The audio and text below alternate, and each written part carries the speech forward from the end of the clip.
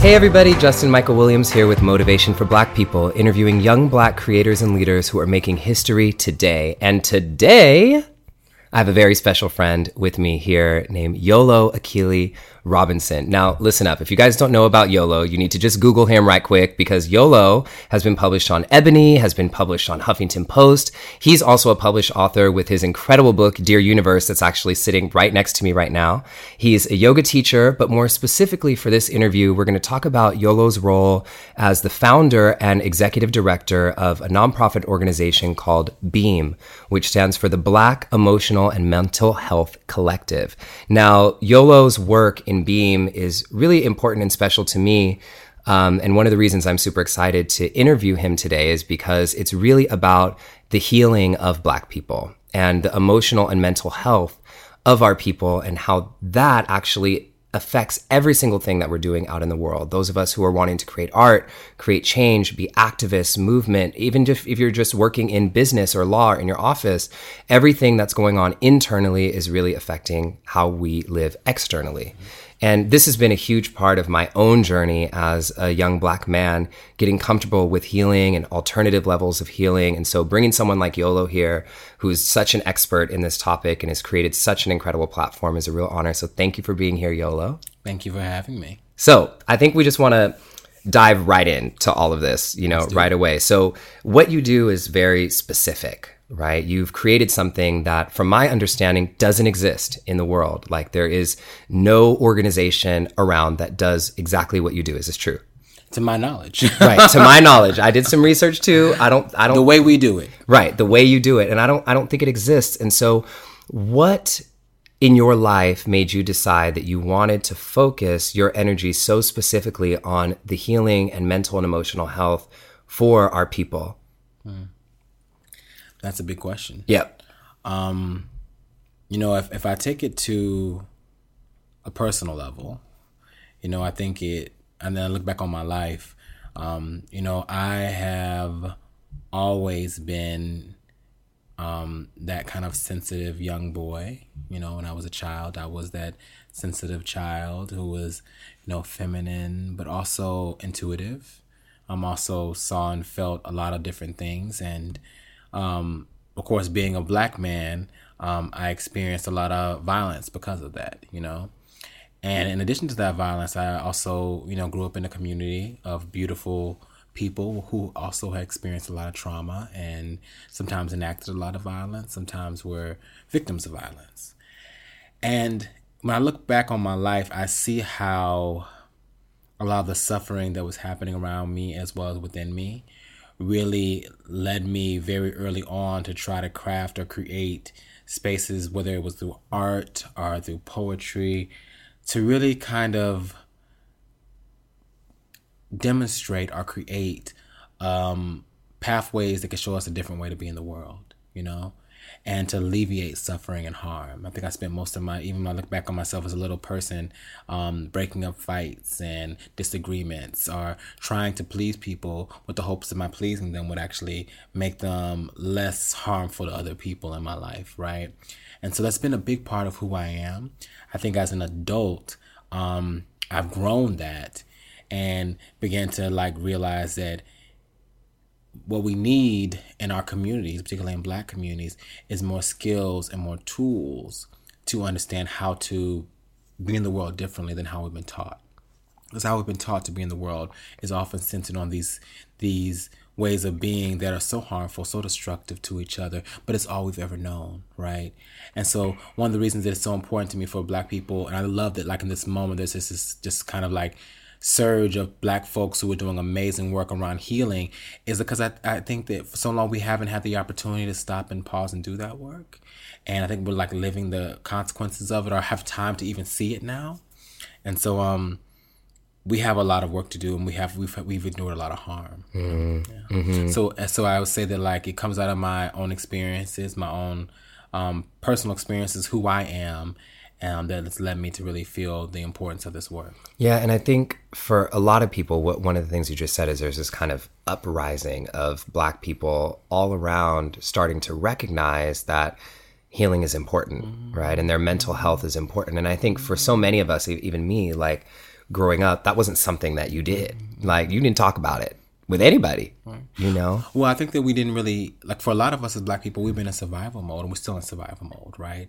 And so the idea, like, I think about my father and my grandmother generation when it was just like really kind of focused on eating, roof over your head, clothes on your back, right? Those were the things that were the primary focus, like, of our families. And so to even attend to this idea of my emotional or spiritual well-being, you know what I mean, for some people was just not something they had the time for, particularly things that were considered like, you know, in your head, like, you know, just like you push through, you persevere.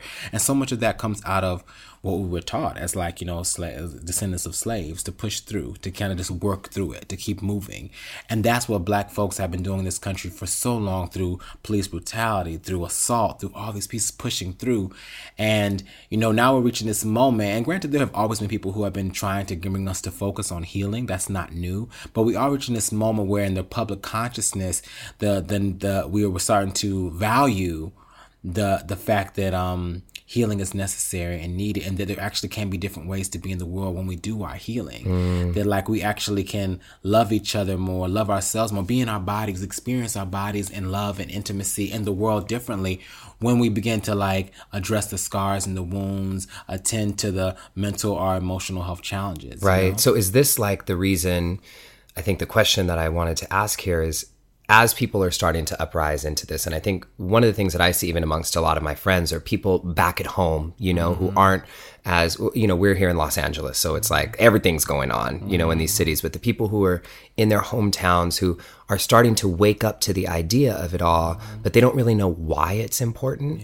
Like, is this the reason why you think it's important, is because it helps us wake up to other things in our lives? Or why should anybody even care about really spending time on their emotional and mental health? Healing is important for a variety of different reasons, I would say, right? So the first thing I think about why healing is so powerful and transformative is that when we as we move through life, you know, think we become scarred, like, you know, by experiences, by partners, all these different pieces. And if we don't attend to those scars begin to impede our vision. They impact how we're able to even navigate or see the world or experience the world. They almost begin to, like, cover us like a sore, a scab. And so the healing work is saying, I have the scar. Let me attend to this scar. Let me put salve on this scar, and like that, and then let me figure out what caused me to get this scar, so I can learn differently. Right? We have not always historically had the opportunities to do that around our emotional and mental health, around the ways in which we have experienced violence from the state, violence from each other. Like, that hasn't. We've been such in survival mode for a lot of us that to take the time to process those scars and, like, realize that scar could be blocking my perceptions has not been a priority, right? And so the one piece is that in order for us to thrive, to move into thriving, we have to really be attentive to, like, how our wounds are impacting us and guiding us, right? We can't continue to do things that have been passed down from generation to generation, from my father to my mother, just because it was done that way. Some of those things are really harmful and come out of a different context, but were really harmful. How do we interrupt the patterns and break the cycles so that, like, what I give to you and to my colleagues and to my children is less harm than what I inherited from the people who loved me but didn't know what else to do with that. Right. So I think that's one of the reasons that healing is so important. Another reason that healing is really important, when I think about freedom, when I think about the creation of equity, the possibility of transformation and freedom, to do that work is painstaking, right? I mean, like, we think about the civil rights struggle, we think about the work of the BLM activists, we think about movements even prior to that. Consistently doing this work takes a toll on your heart, your soul, your spirit. You know, we lose sometimes. Police officers don't get indicted or held accountable. We lose people we care about. You know, we get hurt in the process. And all that begins to weigh us down if we don't take the time to process it, to grieve it, to, like, let it be present with it. And if we don't take that time, then our movements get weighed down. Justice gets weighed down. You know, like, freedom gets weighed down because we can't be with each other because we're so scarred, because we're so weighed down. And that's why the healing and the spiritual rituals have to be incorporated into it, because the battle for justice is ongoing. We're gonna be doing this long after me and you were here. It will continue, but integrating healing and healing justice and mental health and emotional health and analysis and understanding and skills about it can help us be more, not only more forthright, but more powerful and more transformative in the work that we're doing. Yeah, I mean, so this is so important. And I think, I mean, I've been doing this work. I know you've been doing this work. And I know even just me listening to you talk about this right now reminds me even on a deeper level of how important it is. And I'm sure everybody listening is thinking the same thing, right? Like, okay, I need to do this work. And one of the things that I hear from even tons of my friends in LA, and I know even my sister was just asking me the other day, like, I don't know how to find a therapist. Like, I don't know if one is good. I don't know this. I don't, like, where do I go? What books do I read? Like, no one, a lot of people don't know what to do. Yeah. Right. And so one of the things that I'm really hoping from you is that we can give some tips to the people who are listening right now so they can start that journey on their own, whether or not they can afford therapy or this or that, because we all know that that's a luxury, right? In some places. So for everybody listening right now, let's give them 3 tips that they can use for their own healing, like right away. Yeah. First thing I think about is listen to your center, listen to your spirit. What is it telling you? And when I say listen to your center, your spirit, some people call that your gut. Some people call that people call the center spirit, those different things. Start by listening.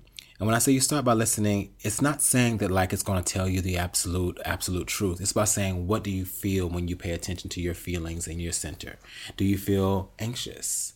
Then there's something to learn about the anxious. There's something that anxiousness is trying to show you about the world around you and how you're engaging the world. Do you feel afraid? Do you feel joyful? Do you feel depressed? Do you feel sad? Whatever's happening, our emotional body and our center it's just sending us messages. It's like, hey, Justin, hey, this is happening. Your world around you is impacting you this way. It's showing up in your behavior this way. I want you to know. Like, literally, our body and our heart and our spirit are literally always trying to get our attention, where we're stuck in our head, not off in a different train of thought, right? So I always tell people to listen to your center and pay attention to what it is trying to tell you. Pay attention to what your feelings are trying to communicate to you about what's happening in your world, how it's impacting you, how it's impacting others, and help it pay attention to how it can potentially guide you to something that can alleviate harm if harm is present or hurt is present, and also pay attention how it can teach you how to cultivate joy. Because joy is present, but how I can help you cultivate and enrich joy in your life. This is so beautiful. And I think as you're talking about this, it reminds me of 2 things that I think we can illustrate this with. So I remember reading in one of Oprah's books, like, her talking about your life is always trying to speak to you. Always. It's just our job is to just make sure we get quiet enough to listen, yes. Right? And so a straight up example that I think people might know is just, even for me, you know about this, like, I've been planning to go do a big performance, right, at South by Southwest. And so when I sat with it, I felt anxious.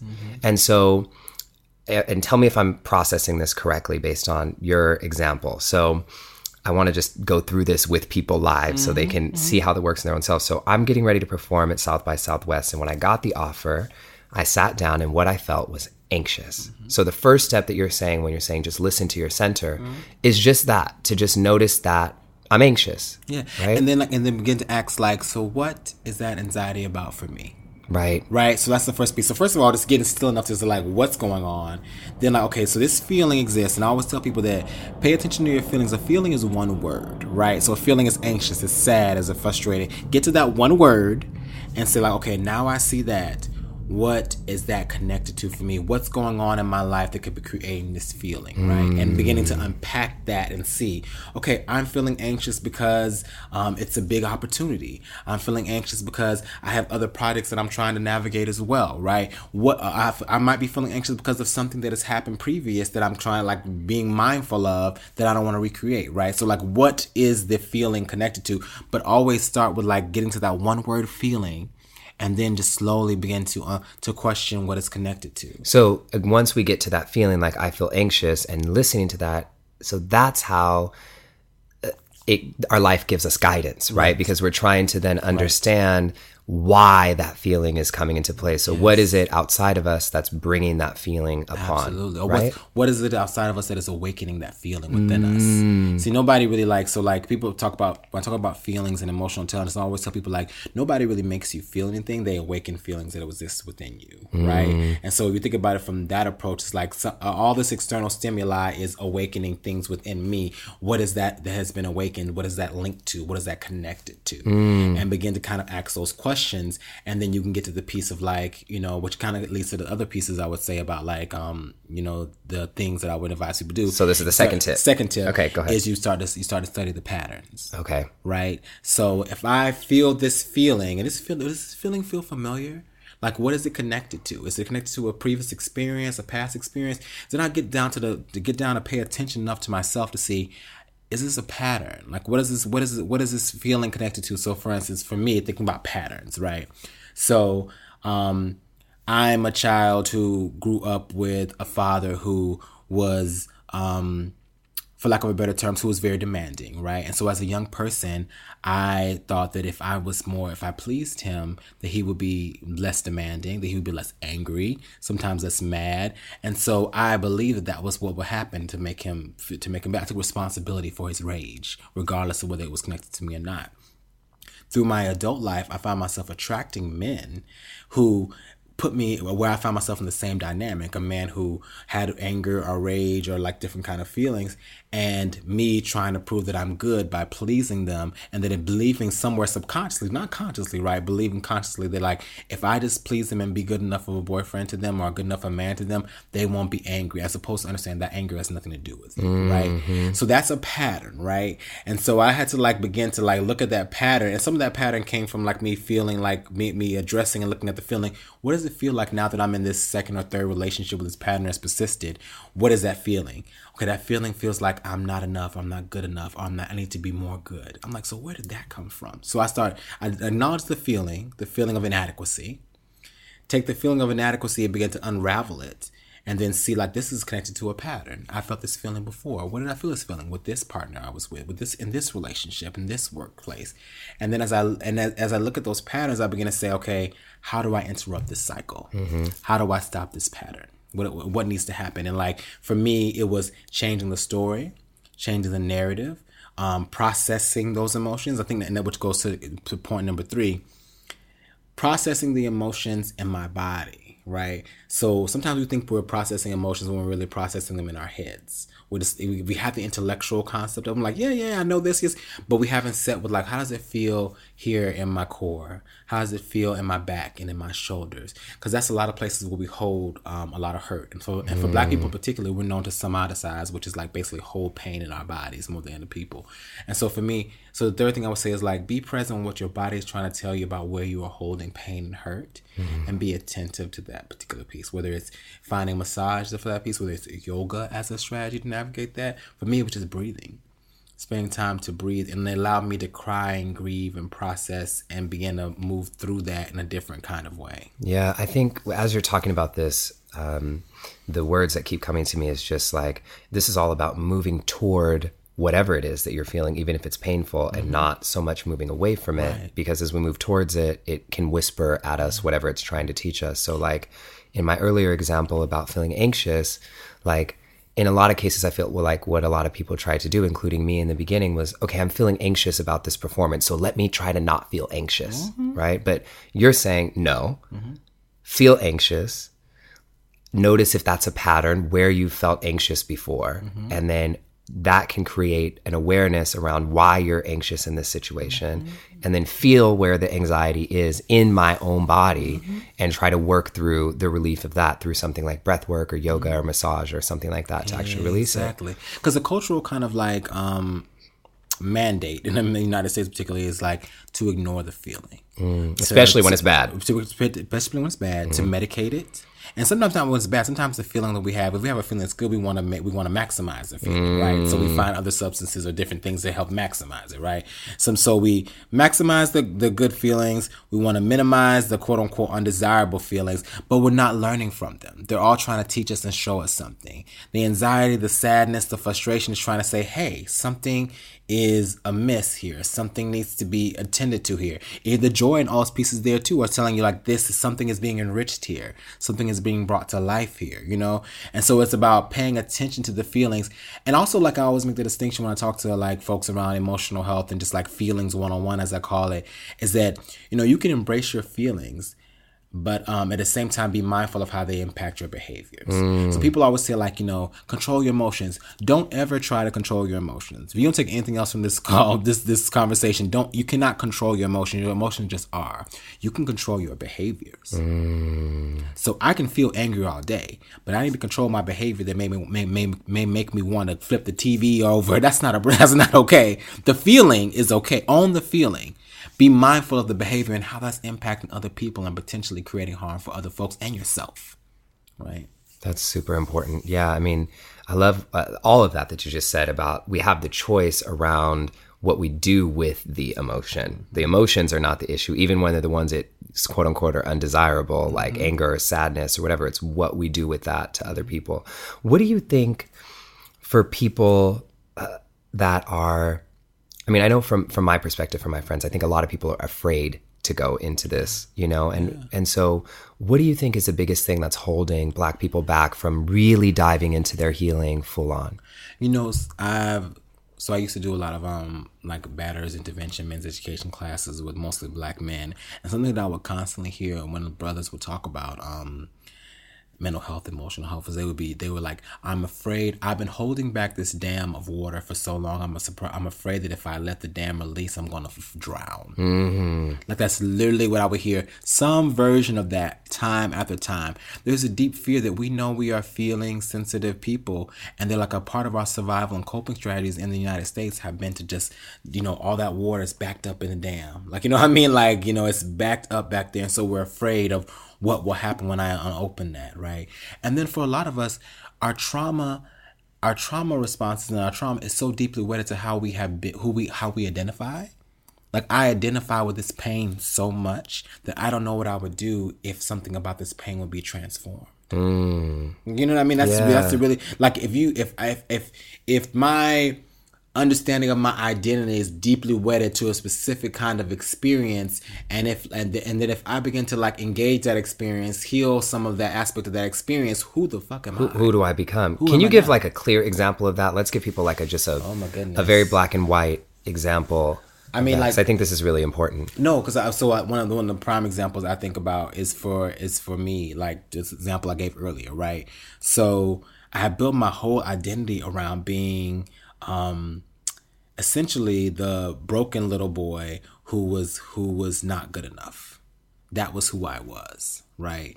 And so I did not know who I was if I was good by myself, if I was not in relationship to trying to prove my worth to someone. I had no idea who the fuck is that? Like, you know what I mean? Like, and so the idea of interrogating that wound, or interrogating my rage and anger at my father about those things, because I had been holding on to that for so long, so mad at my father for all the things he did. That was a part of my identity. Everybody like, everybody knew Yolo had all this anger at his dad. So who am I now when I don't have that welled up in my body and my spirit? Yeah. You know what I mean? So like, and it can be very hard when anger and pain are what drives you. Right. Like, you know what I mean? It's what sustains so many of us. So like, now you want me to take away or diminish that anger and pain that drives me, or get a different relationship to that anger and pain? Because this what it really is. Because like, whenever we're healing, we're healing our wounds it's really about getting a different relationship to the wound. The wound never goes away. Right. It's about the extent to which I will allow this wound to have power over me. My ability to connect with and see that wound as opposed to that wound, or seeing through that wound. Yeah. There's, as you're saying this, I'm thinking of another example of a woman that I know very well who dealt with, like, years ago, a lot of domestic abuse, right? And so her coping mechanism to dealing with all this domestic abuse is like, I don't need a man.